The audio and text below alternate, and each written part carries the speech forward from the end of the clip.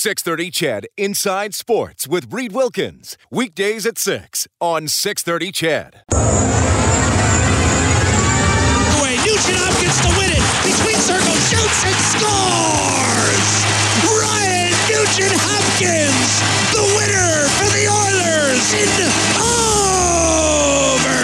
Rolls to the left side. He'll hit Corey Watson with it. He'll sidestep one tackler and gets to the 20. Corey Watson inside the 10. Touchdown, Eskimo! Edmonton's home for breaking news on your favorite teams. This is Inside Sports with Reed Wilkins on the voice of your Edmonton Oilers and Eskimos. 630 CHED. I had French fries for supper. Must be on campus. Inside Sports has gone back to school. U of A, Claire Drake Arena. We're here 1 hour away from face-off. It's the U of A Golden Bears taking on the Saskatchewan Huskies, two of the top teams in the country, and an incredible and long-standing rivalry. The 500th meeting all time between these two schools. Going to be fun. We're here until 8 o'clock. We'll be talking about the hockey game and some other big news today as well. The Edmonton Eskimos making a trade. Odell Willis goes to Ottawa. Then he goes to BC. We'll talk to Brock Sunderland, who, of course, swung that deal. And the new Eskimo coming from Ottawa as well. You'll get to know him a little bit. Grey Cup Festival details announced today. The Oilers practicing a pretty somber practice with the news of Adam Larson's father passing away. We'll get to that in a couple of minutes. But we'll start off with this hockey game. And it's going to be a spirited game. I am very comfortable predicting that because it often is when the Golden Bears take on the Saskatchewan Huskies. I mean, I can remember seeing these two teams play in the 90s and thinking, oh my God, this is complete raw passion. Jordan Cook is from Leduc, but he's gone east. He's now the goaltender for the Saskatchewan Huskies. He's one of the best goaltenders in university hockey. His description of this rivalry: I believe it's an energized loathing for each other. If I'm speaking on their behalf, I believe they're looking at the calendars just like we are, and despite the hatred factor between both teams, all games are always energized, and there's a lot of passion. Love it. Love it. Energized loathing. We're barely into February. Early candidate for the clip of the year on Inside Sports. Jordan gave us that the other night. He'll be the goaltender tonight for the Saskatchewan Huskies. The Bears usually split the weekend. They are expected to go with Brendan Burke tonight and then Zach Zachenko tomorrow. The rematch is going to be 5 o'clock once again here at Claire Drake Arena. So we'll talk more about this game as we set it up and as we get into the actual contest. Bob Stauffer will slide in a little bit later on. Of course, he's going to be here tonight. And one of the key figures in the history of this rivalry, 2005 championship game, tied it late in the third period at Rexall Place, won it in overtime. Ben Thompson, former Golden Bear, will catch up with him, get some of his recollections as well. Well, the Oilers last night, spirited comeback. Fell behind 2-0, 3-1, eventually tied it in the last minute against the Colorado Avalanche, lost in overtime. Team with an optional practice today, and of course Adam Larson hasn't been with the team since last Thursday because of a personal issue, and it was announced today that his father, Robert, did pass away, who was an excellent hockey player himself, played professionally in Sweden for about a decade, couple of years in Germany as well. He was visiting Adam in Edmonton and became ill and unfortunately passed away. Robert Larson, actually a sixth-round draft pick of the LA Kings back in 1988.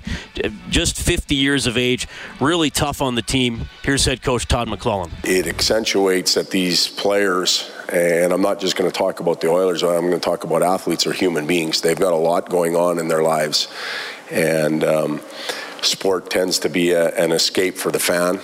And it should be, that's what it's there for. But the players don't necessarily have that escape, and they deal with a lot. And, Adam is dealing with that. It's affected our room immensely. We'll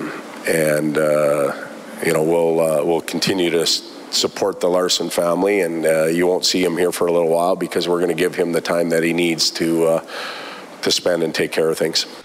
Okay, so that's head coach Todd McClellan. Tough day for the Oilers, and obviously condolences to Adam Larsson and his family. That's a tough one, and I think Todd put it really well in that clip about the perspective on what has happened here, and obviously Adam Larsson will be away from the Oilers indefinitely. Okay, and by the way, on the ice, we should mention that as well, though it doesn't match in magnitude as what we were just talking about. The Oilers will have their skills competition tomorrow, 1 o'clock at Rogers Place. I'll be doing cut-ins from that, so you can tune in to 6:30 CHED between 1 and 3 for updates and interviews. That's always fun to cover that event. Next game, Monday night, when they take on the Tampa Bay Lightning, 5:30 face-off show. The game will start at 7. Yeah, a lot going on. Today, the Grey Cup Festival, presented by Shaw. Bring the Heat is the theme. It's going to be located right downtown by the Shaw. Huge announcement today with a lot of details for the festivities besides the game going on with the Grey Cup. And this city always rallies around it and really gets involved. We saw that in 2010. We sent Morley Scott down to the announcement today. He talked to Dwayne Vino, the executive director of the Grey Cup Festival. Well, Dwayne, we're standing in front of this big board here, and it's an aerial view of downtown Edmonton right over the Shaw Center, and it looks spectacular. You've got all sorts of stuff mapped out on here. This is obviously, people compare it to 2010 who live in Edmonton. This is obviously bigger and better, very different from 2010. Yeah, you know, our when we first started our planning process, we looked at 10, and to this day, a lot of people still think 10 probably is one of the best Grey Cups of all time. And so we said, we don't want to just go in and do the exact same thing. We sort of left off where we left at 10 as our base point. And then we started talking about how do we go to the next level? And we started brainstorming ideas. And then at the press conference today, I said all the ideas we brainstormed, we're ultimately doing them all. And so we announced a couple things today, which the new pieces are the Jiffy Lube tube slide, which is, if you've ever been to like a Mount Norquay or somewhere that has those tube parks, it's exactly that. You get on a tube and you race, you're going down a hill, and you're in a tube sort of side by side with another person. That piece is going to be launched off of the zip line tower, which is 80 feet high. So it's about halfway up 50 feet, and you're going to launch right down Jasper Avenue, which is going to be fun, you know. And then another new thing that we've talked about, and we're still finalizing our location, but the street ski. So we're creating a ski activation, which we're literally get your boots on, get your skis on, put your board on, whatever it is, and we're creating a mini ski hill inside of our festival site. And right now we're looking to have that on Gerson Hill Road. And then our zip line that we're bringing back then will start from just east of the Shaw Conference Center on Jasper Avenue, and then go right down into the River Valley, which has a natural elevation. So we're creating like this activity-based area as a part of our festival. Churchill Square was a great setup for you in 2010, but adding the River Valley to the mix, it just seems pretty special. You know, it is. It's, you know, Jasper Avenue and River Valley, and it's a lot of people from out of town don't realize that we have this River Valley here, and so we're going to show it off. And we're gonna play inside of it, and you know, everything else will all be around it. So like the mini field is there, and the entertainment stage is there, and just everything is in one sort of condensed area. And the Shaw Conference Center has Ryderville and all of the other team rooms and the gala dinners, and just if someone from Edmonton says I'm going to Grey Cup on Thursday night, you know where they're going, because there's only one location. Yeah. So the advice is obviously get a hotel as close as you can to the convention center, because you're going to want to be at the Shaw up until game time pretty much. Exactly. We open on Wednesday and we go right up until basically game time, and it's going to be a great, you know, Wednesday, Thursday, Friday, Saturday, Sunday. I was in your office before Christmas, and it was pretty quiet. There's like only a couple people working there. And you said come January, February, really gear up. What's the workload like and the workday like for you now? Yeah, you know, we're every day gets a bit busier, and that's just sort of the nature of this event. And but today was a big part of that planning process. Once you can now publicly talk about some of these things that you're trying to build, now we then go out and get the build process finalized and finalize everything else that we're trying to build out. And clearly the corporate community has jumped behind you very nicely. 100%. That's not, you know, that's just a sprinkle there. There's a lot more coming, and we're very lucky. Without our corporate partners, we sort of have a motto that if a corporate partner doesn't think it's worthy of investment, then we don't do it. And so we have new partners that jumped on board, some partners that were with us in the past, and they see the vision we're trying to build, and they want to be a part of that vision and ultimately showcase Edmonton. What's to come still? Oh, is there still more announcements? Yeah. We're there's lots of announcements to come.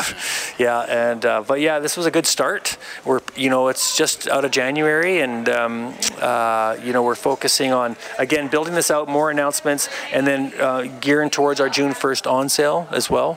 Right now we're tracking very well. The only way to buy a ticket is through season seat holders, and they're helping us like they did in 10. They're creating a great base, and if our season seat holders create that great base, that builds that momentum to get that sellout that we're trying to break our own record on.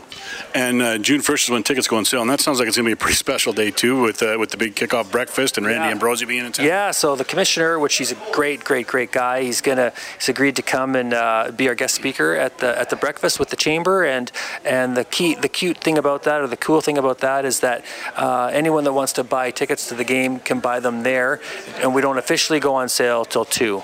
So there'll be kiosks built. You come in person, you buy your tickets, and then you sort of get an inside buy. All right, what's next on your list? What do you start working on Monday morning? I'm not sure yet. It's a tough question, but no, we have a lot of things that we roll down at the same time, and we're building out our just our overall plan, right? And we'll do over 50 events, Morley. So we're planning dinners, and we're planning awards events, and we're planning festivals, and the whole process is just sort of going at the same time. Man, that's some exciting stuff. That's Dwayne Vino, the executive director of the Grey Cup Festival, talking to Morley Scott this afternoon after the big announcement downtown. Bring the heat to Jasper Avenue. That's going to be the theme. You can get more, of course, on 630ched.com, but Dwayne outlining some of the cool things that are going to be going on besides the Grey Cup game in November. That is always an incredible week in the city. We're lucky to have the Grey Cup back in town. Reed Wilkins tonight live from Claire Drake Arena. Eskimos roster news today. Odell Willis traded to Ottawa for defensive lineman Jake Ceresna. We'll meet Jake later on the show. Willis, by the way, was then traded to the BC Lions for a 4th-round pick and a negotiation list player. But from an Eskimos perspective, I'm pleased to welcome to the show General Manager Brock Sunderland. Brock, you're on with Reed. How have you been, sir? I've been busy. How about you? Yeah, no doubt. Well, thanks for making time for me amidst all this busyness. This was a big one today. I'm sure you're aware of Odell's popularity with the fans and his obviously his on-field contributions in 5 years as an Edmonton Eskimo. Why did you feel that he had to be moved here, Brock? Well, a couple reasons. Number one is we were the second oldest team in the league last year, and every one of our defensive ends on the international side were 30-plus, and the reality is you can't have the oldest team in the league and maintain longevity of success over a long period of time. So that was part of it. Another part of it, being very candid, is salary cap implications. There's only so many guys that you can pay, and we decided that we were going to go with the youth movement a little bit at that position. Kwaku Boateng had a great year. He's rising. We've got some other guys, Darius Allen, Nick Usher, a guy about ready to sign, Devontae Fields, who was in the NFL and had 20-some sacks at Louisville and TCU. So we feel like we have some younger guys with the arrow up, including Ceresna, who we traded for, who are going to be significantly cheaper, and we expect big things out of. Tell me a little bit about Jake Ceresna. You mentioned, obviously, the youth. He's a lot younger, and we will have him on the show a little bit later on. But give us a little bit of a scouting report of him. He was a rookie with the Red Blacks last year. Right. So we signed him in Ottawa in 2016 when I was there. So he's a big guy, 6'5", 295 to 300, really long arms. I want to say 34, almost 35-inch arms. Plays with great pad level. Had a productive rookie year last year. Sack production, if you look at stats, aren't through the roof, but when you watch the film, he's moving the pocket and he's opened up lanes for his teammates, which I always look at pass pressure as more than just the number of sacks. If you're making the quarterback move off his spot, that's a good defensive lineman. On top of that, as an interior guy, he had 18 total tackles, which isn't easy to do. So we like the upside. He's a hard worker. Went to the New York Jets for a little bit, so I think he's going to fit in here with the culture that we're building, and I think he's a highly talented guy. Brock Sunderland joining us on Inside Sports, general manager for the Edmonton Eskimos. You have been busy. We're not going to break down every move that's happened over the last few weeks, but Kenny Stafford has actually come in studio to be on the show with me a couple times in the offseason. He's actually interested in a possible broadcasting career whenever football ends, but he is sticking around here, and he's been a pretty valuable sort of third, fourth receiver when he has been able to play for the Eskimos.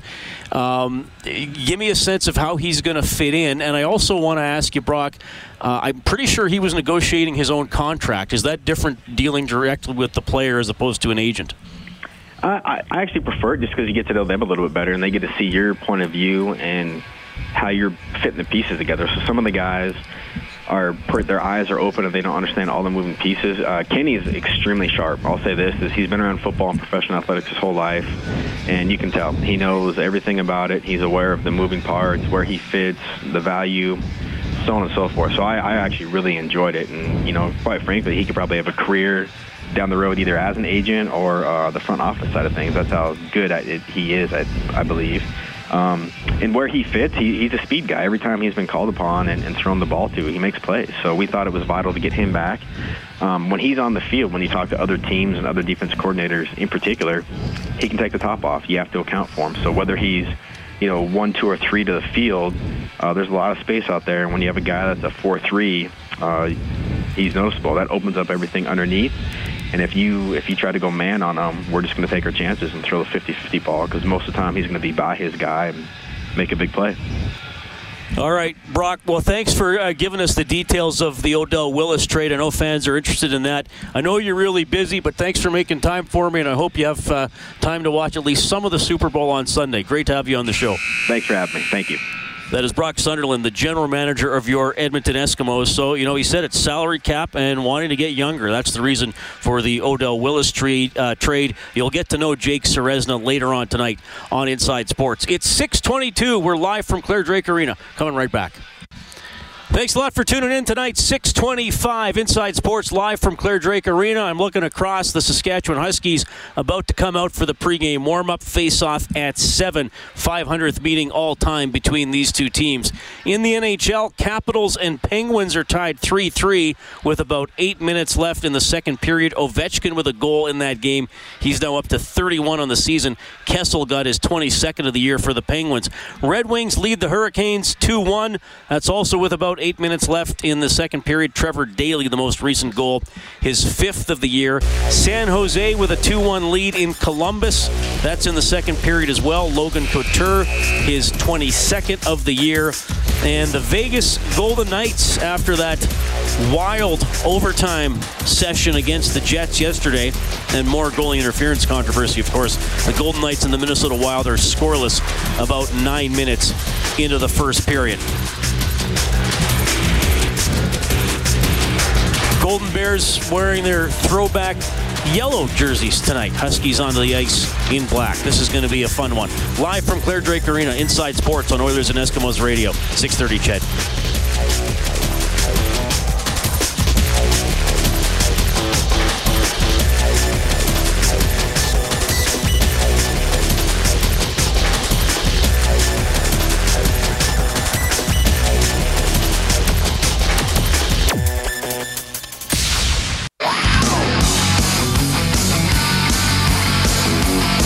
This is JC Sheriff from your Edmonton Eskimos, and you're listening to Inside Sports with Reed Wilkins on 630 CHED. 30 seconds to play. Russell right circle. Loading up. Back to drives on a fire spot. Rebound. Connor McDavid is tied the game. Comfer, weak shot. And that was blocked away by Nurse. Taken away, though, by Colorado. Waiting. Looking, shooting, wrist shot, score. Comfer buries it after Barry's initial attempt was blocked, and Colorado prevails 4-3 in OT. That's how Jack Michaels called the drama last night at Rogers Place. The Oilers coming from behind in the third period, but then falling in overtime 4-3 to the Colorado Avalanche. Connor McDavid, 2 goals, including the tying goal in the final 30 seconds. Drake Caggiula had the other one on a deflection, and of course he had that one disallowed. Obviously rightfully disallowed, because you can't push the puck, and when the goalie has the puck in his equipment, in his glove, wherever, you can't push his body or that part of his body into the net. It was a weird review, and I know this is why a lot of you get frustrated by video review, because they call it a goal, and then they go back and look again and call it no goal. But what happened was they called it no goal on the ice and then say, hey, wait a minute, maybe the puck was over the line. So that's the refs themselves wanting to look at it. So they look at it and they say, oh, well, yes, the puck did cross the goal line and we never blew the whistle even though it was in the glove. They can't just call goalie interference off that replay on their own. And then Colorado right away obviously challenges it. And, yeah, Caggiula, an illegal play pushing the glove back into the net. It's highly debated. It's been coming up a lot with the offside review, the McDavid-Strome no goal against Calgary that was not challenged by the Flames for goalie interference. That was the NHL command center. The hockey ops people wanted to take a look at that one, and then it got waved off. And yeah, there's Gary Bettman came out during the All-Star break and said we need to maybe remember why we have video review. It's to catch the obvious things. It's not to look and comb over the video from every angle as slowly as possible until we find what we think we're looking for. But then you saw some goalie interference last night with the Boston play. Two guys basically running a pick on the goaltender and firing it in. The Winnipeg Jets were certainly unhappy about the James Neal stick swing, knocking Connor Hellebuck, and then the scoring on that play. So there's definitely a lack of clarity on goalie interference despite the video review process. Bob Stauffer's popping in now. Reed Wilkins, we're at Claire Drake Arena. I mean, the Caggiula goal should not have counted. You flat out can't do that. But given the consistency of the video review, hey, who knows what they're going to call? Oh, no, I think that one was definitely, that's definitely a no-goal. So, well, we'll see what we got tonight. It's too bad there's a huge winter storm because it might affect the crowd a bit. There's a pretty massive one. Worse out there? Oh, yeah. It's not easy. Yeah. Well, we're gonna tee this one up, but some Oilers chat here first. Bob Kersey and Nisku Ford. Every model on sale every day. Nisku Ford above expectations. The Oilers had an optional practice today. We should know Cam Talbot was back in net. He was ill and didn't even dress last night. Al Montoya did not skate today after playing last night.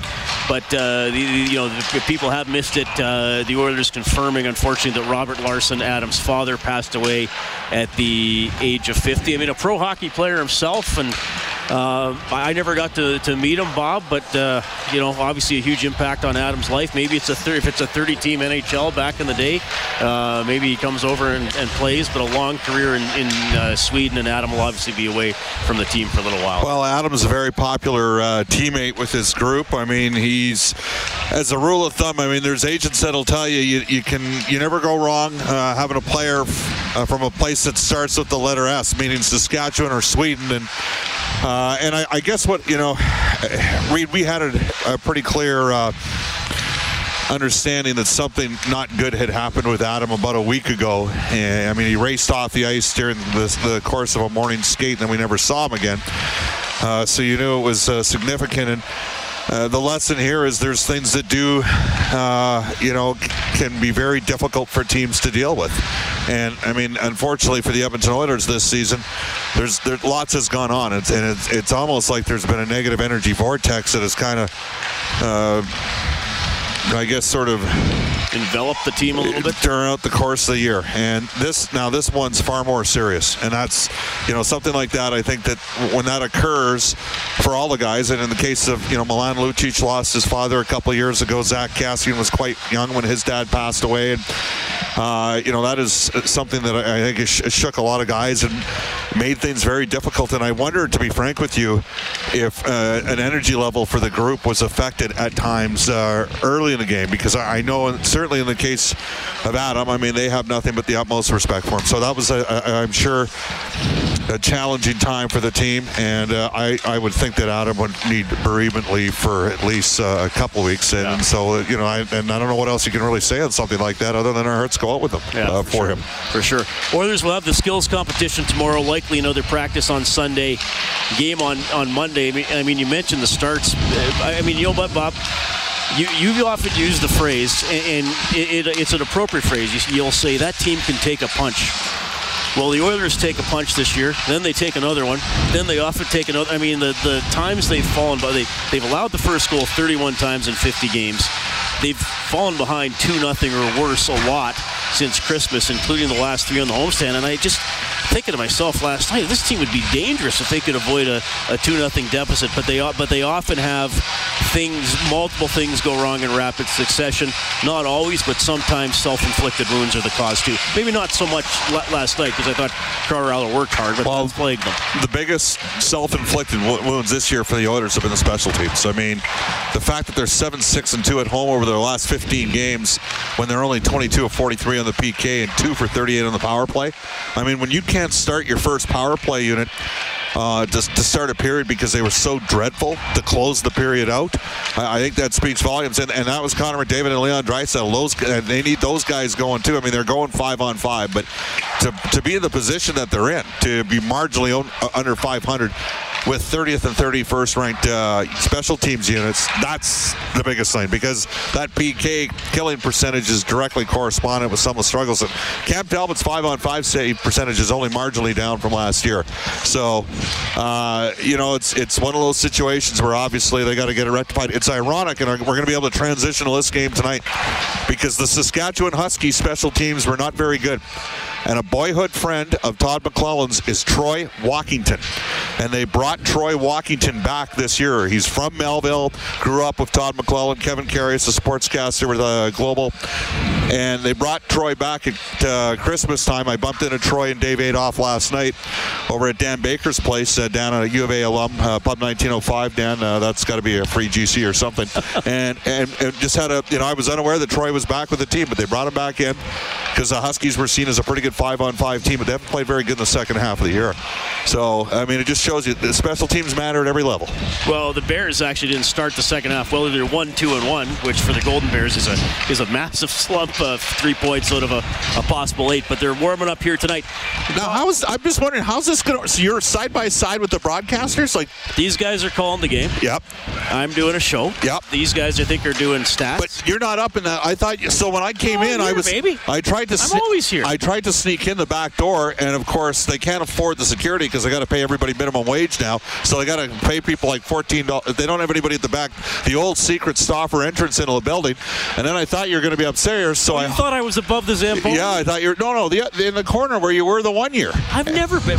Was I up there? Oh, maybe it was Sid Smith. It might have been Sid Smith. I think it was Sid. I think you're flashing back. Wow, that's incredible. Well, I'm not going to date myself, but the first game that I did here as a play-by-play guy was in 1989. Okay, so let me ask you this, because I started coming to games here when I was a student in the early 90s, and then obviously I kept going, and then you and I met because you gave me a sort of an internship while I was going to Nate to do some intermissions and read scoreboards and stuff like that. And to me, in that late 90s, is that when the Huskies more or less, because I remember when I was going to school early 90s, I think Regina. Oh yeah, Regina was really good. Years, so yeah, in the late 80s, it was Calgary and Alberta. Willie Desjardins was coaching Calgary. Calgary had the national team there, so they got a lot of guys playing. And at that time, there was kind of a little bit loose rules, and so you could play a couple games for the national team and then play for the U of C. So the U of C, when Bill Morris coached the U of A in the late 1980s, the U of C actually had more talent than Alberta. They got more of the WHL kids at that point than the U of A did. And then Rob Dahm, Billy went over to Japan. Peter Esdale came in for a year. It was the only year the U of A didn't make the playoffs, and it was a bad year not to make the playoffs because it was the year that the NHL lost half the season in 94-95. Barclay Pierce got stripped of his captaincy. It was a real tough year here. Rob Dahm came in, and he completely changed how recruiting was done. And then for the next several years, Alberta became the powerhouse school right with Saskatchewan. And Dave Adolph had left Lethbridge. First year he leaves. Babcock wins the national championship at Lethbridge. Adolph goes to Saskatchewan. He's coached there ever since, 25 years. And for a number of years, from about 95 to 2000, Saskatchewan had at least as good a teams as Alberta. By the early 2000s, the U of A completely took over the Canada West and had by far the better players. The Huskies, to their credit, have always been probably the second best team on average. You know, some years they'd win the West, but they in terms of talent, second best team. And then there's been runs like Rob's last 7 years at the U of A, won 3 national titles, and he had a winning percentage around 900. Okay, the 3 years Ian Herbers were here, like, put it this way, Eric Thurston won 2 national championships, 5 conference titles in 6 years. And some people would say he was only an average coach here. I'd say maybe he should, get a little bit more credit. Yeah, I think so. But Herbers was unbelievable. So he did a fantastic. Those teams were incredible. The 3 years he coached here were, and so this is going to be interesting to see where Ian moves, if he does moving forward. Does he return here? He knows the system that Todd McClellan wants. Would they keep him in the organization? Maybe with another team. We'll have to wait and see. All right, Bob Stauffer, Reed Wilkins, Claire Drake Arena, Golden Bears and Huskies are warming up. Game's going to start at 7 o'clock. So, Ben Thompson's going to join us at 7:05. And this is the 500th game, but yet there's really only one choice from the most famous game. Or is there? Is there some spirited regular season? You might have been there for one of the 3 best moments. Were you not at the 2000 national championship, or were you at the 99 one? Which one did you? I was at the 99 one. Right, okay. I was at the 99 one. You were already in Lloyd as the number 1 seed. Right. And lost to Moncton in the... Right, and then Alberta bombed Moncton 6-2 in the final. That was the year Cam Daniluk had the hat trick. I would say the 2000 Russ Houston double overtime goal was probably a top 3 goal in Golden Bears history. But that was not against the U of S. That was not against the U of S. But in terms of best memories against the U of S, obviously the comeback in 05. And I'll be honest, when they were down 3-1 after 2, I was like, we should have never moved it, because I was on the organizing committee as well. My role at the U of A at the time, I'm like, we should have never moved it out of Claire Drake Arena, all for the big gate. And the Bears, Saskatchewan switched up their forecheck, and the Bears just drilled them in the third. And they outshot them like 19-3 or something, and got the 2 goals to tie. That reverse pivot move he made off the half boards. I got calls the next day. The Oilers had the farm team in Edmonton that year. That was a lockout year, and they were trying to sign a couple of the Golden Bear players that were 20 years old, trying to convince them to leave. That just turned 21, trying to convince them to leave school. What's interesting, Reed? Alberta beat Saskatchewan in 05, and the Huskies tanked it here in 06. They lost right here in the semifinal against Lakehead. They had a way better team. They should have won that game. They lost, and Alberta beat Lakehead. So Alberta won 05 and 06 at home. And they really should have three-peated, because they were 39-0-2 in 04 in New Brunswick. And that was, so in 04 we had the most difficult loss that the program's had. And a year later, probably the greatest win, ironically, against the Saskatchewan Huskies team. We should mention that 5-2 comeback in the final 5 minutes right before Christmas. And that's when I knew. And that's when I knew they'd win. And they could win that year. Did they get a power play in the last 5 minutes? Scott Henkelman got a match penalty for the Saskatchewan Huskies, and then the Bears banged off 3 goals to tie and won it in OT. And they were not in that game. And you had the privilege of working that broadcast. I was right across the street here at the Student Union building. At CJSR. CJSR operated the game, ready to leave. Right now you're getting texts from guys that want us to be talking about the Oilers, and we've just spent 12 minutes. We talked about the Oilers quite a bit, which is good. We're talking about a lot of stuff. Yeah. Bob, thanks for stopping by. I know you're going to go hook up with some people to watch the game. Always a pleasure on the show. This is so much fun to have you on. Reed, anytime you're stuck and can't get a better guest, you just text me, okay? Absolutely. That is Bob Stauffer. This is Inside Sports on 630 CHED.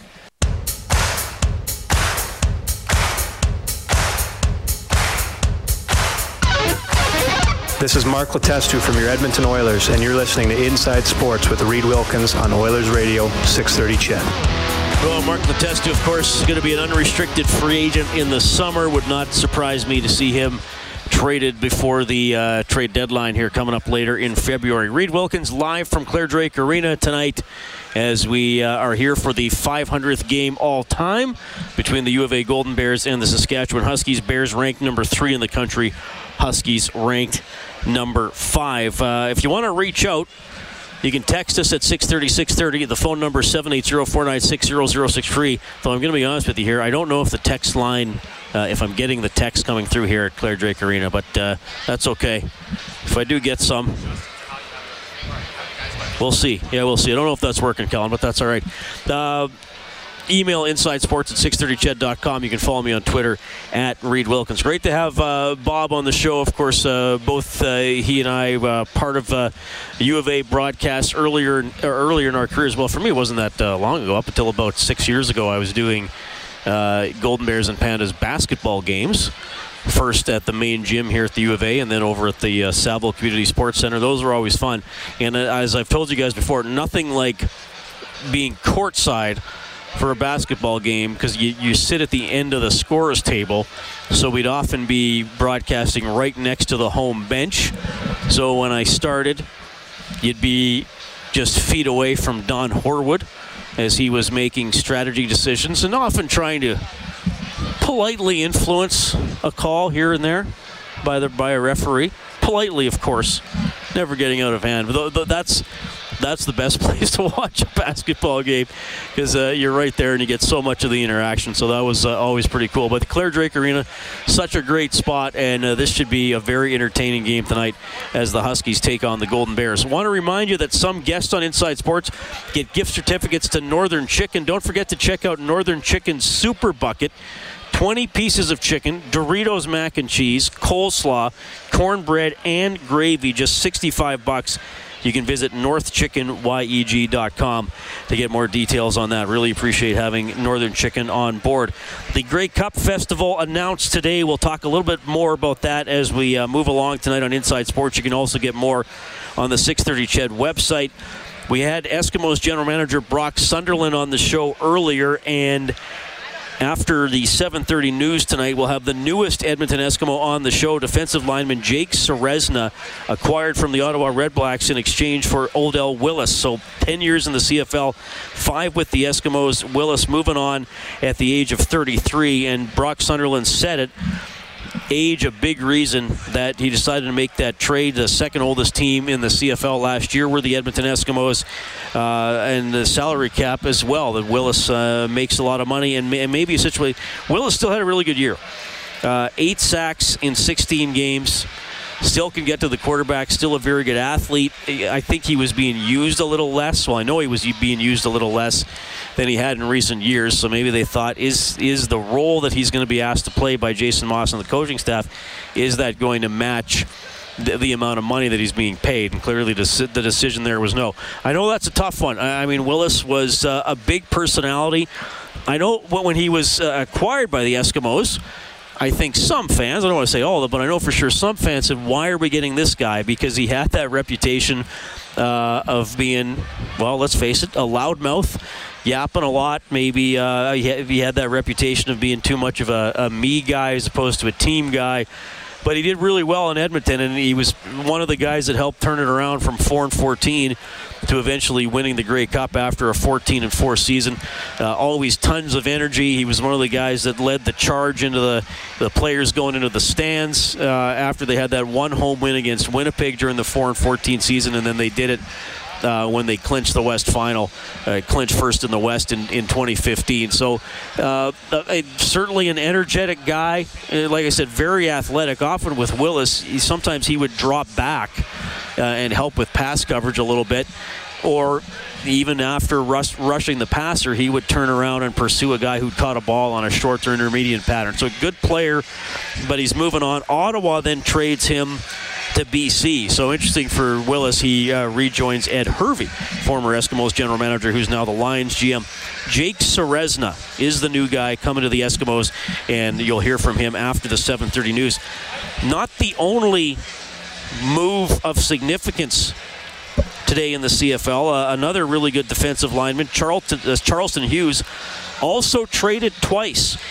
First of all, from Calgary to Hamilton in a deal involving draft picks, and then from Hamilton to Saskatchewan for quarterback Vernon Adams. So what I think is going to be a very good Saskatchewan team in 2018 gets a little better on the D-line with Charleston Hughes. Other news about the Saskatchewan Roughriders, star receiver Duron Carter. Marijuana possession at the Saskatoon airport. He'll be in court on March 27th. And Ricky Ray will be back, signing on for one more year with the Toronto Argos. The 38-year-old, of course, leading them to the Grey Cup last year. First year he played under Mark Trestman, who's been an outstanding CFL coach over the last decade. Obviously went down to the NFL for a little while. All right. Capitals and Penguins 3-3 after 2. Also after 2, Detroit leading Carolina 2-1. Early third, Sharks up 2-1 on the Blue Jackets. After the first, Minnesota leading Vegas 2-0. Ben Thompson, one of the Golden Bears heroes in this rivalry with the Huskies. He'll join us when we get back. Inside Sports on 630 CHED. 630 CHED Inside Sports with Reed Wilkins. Weekdays at 6 on 630 CHED.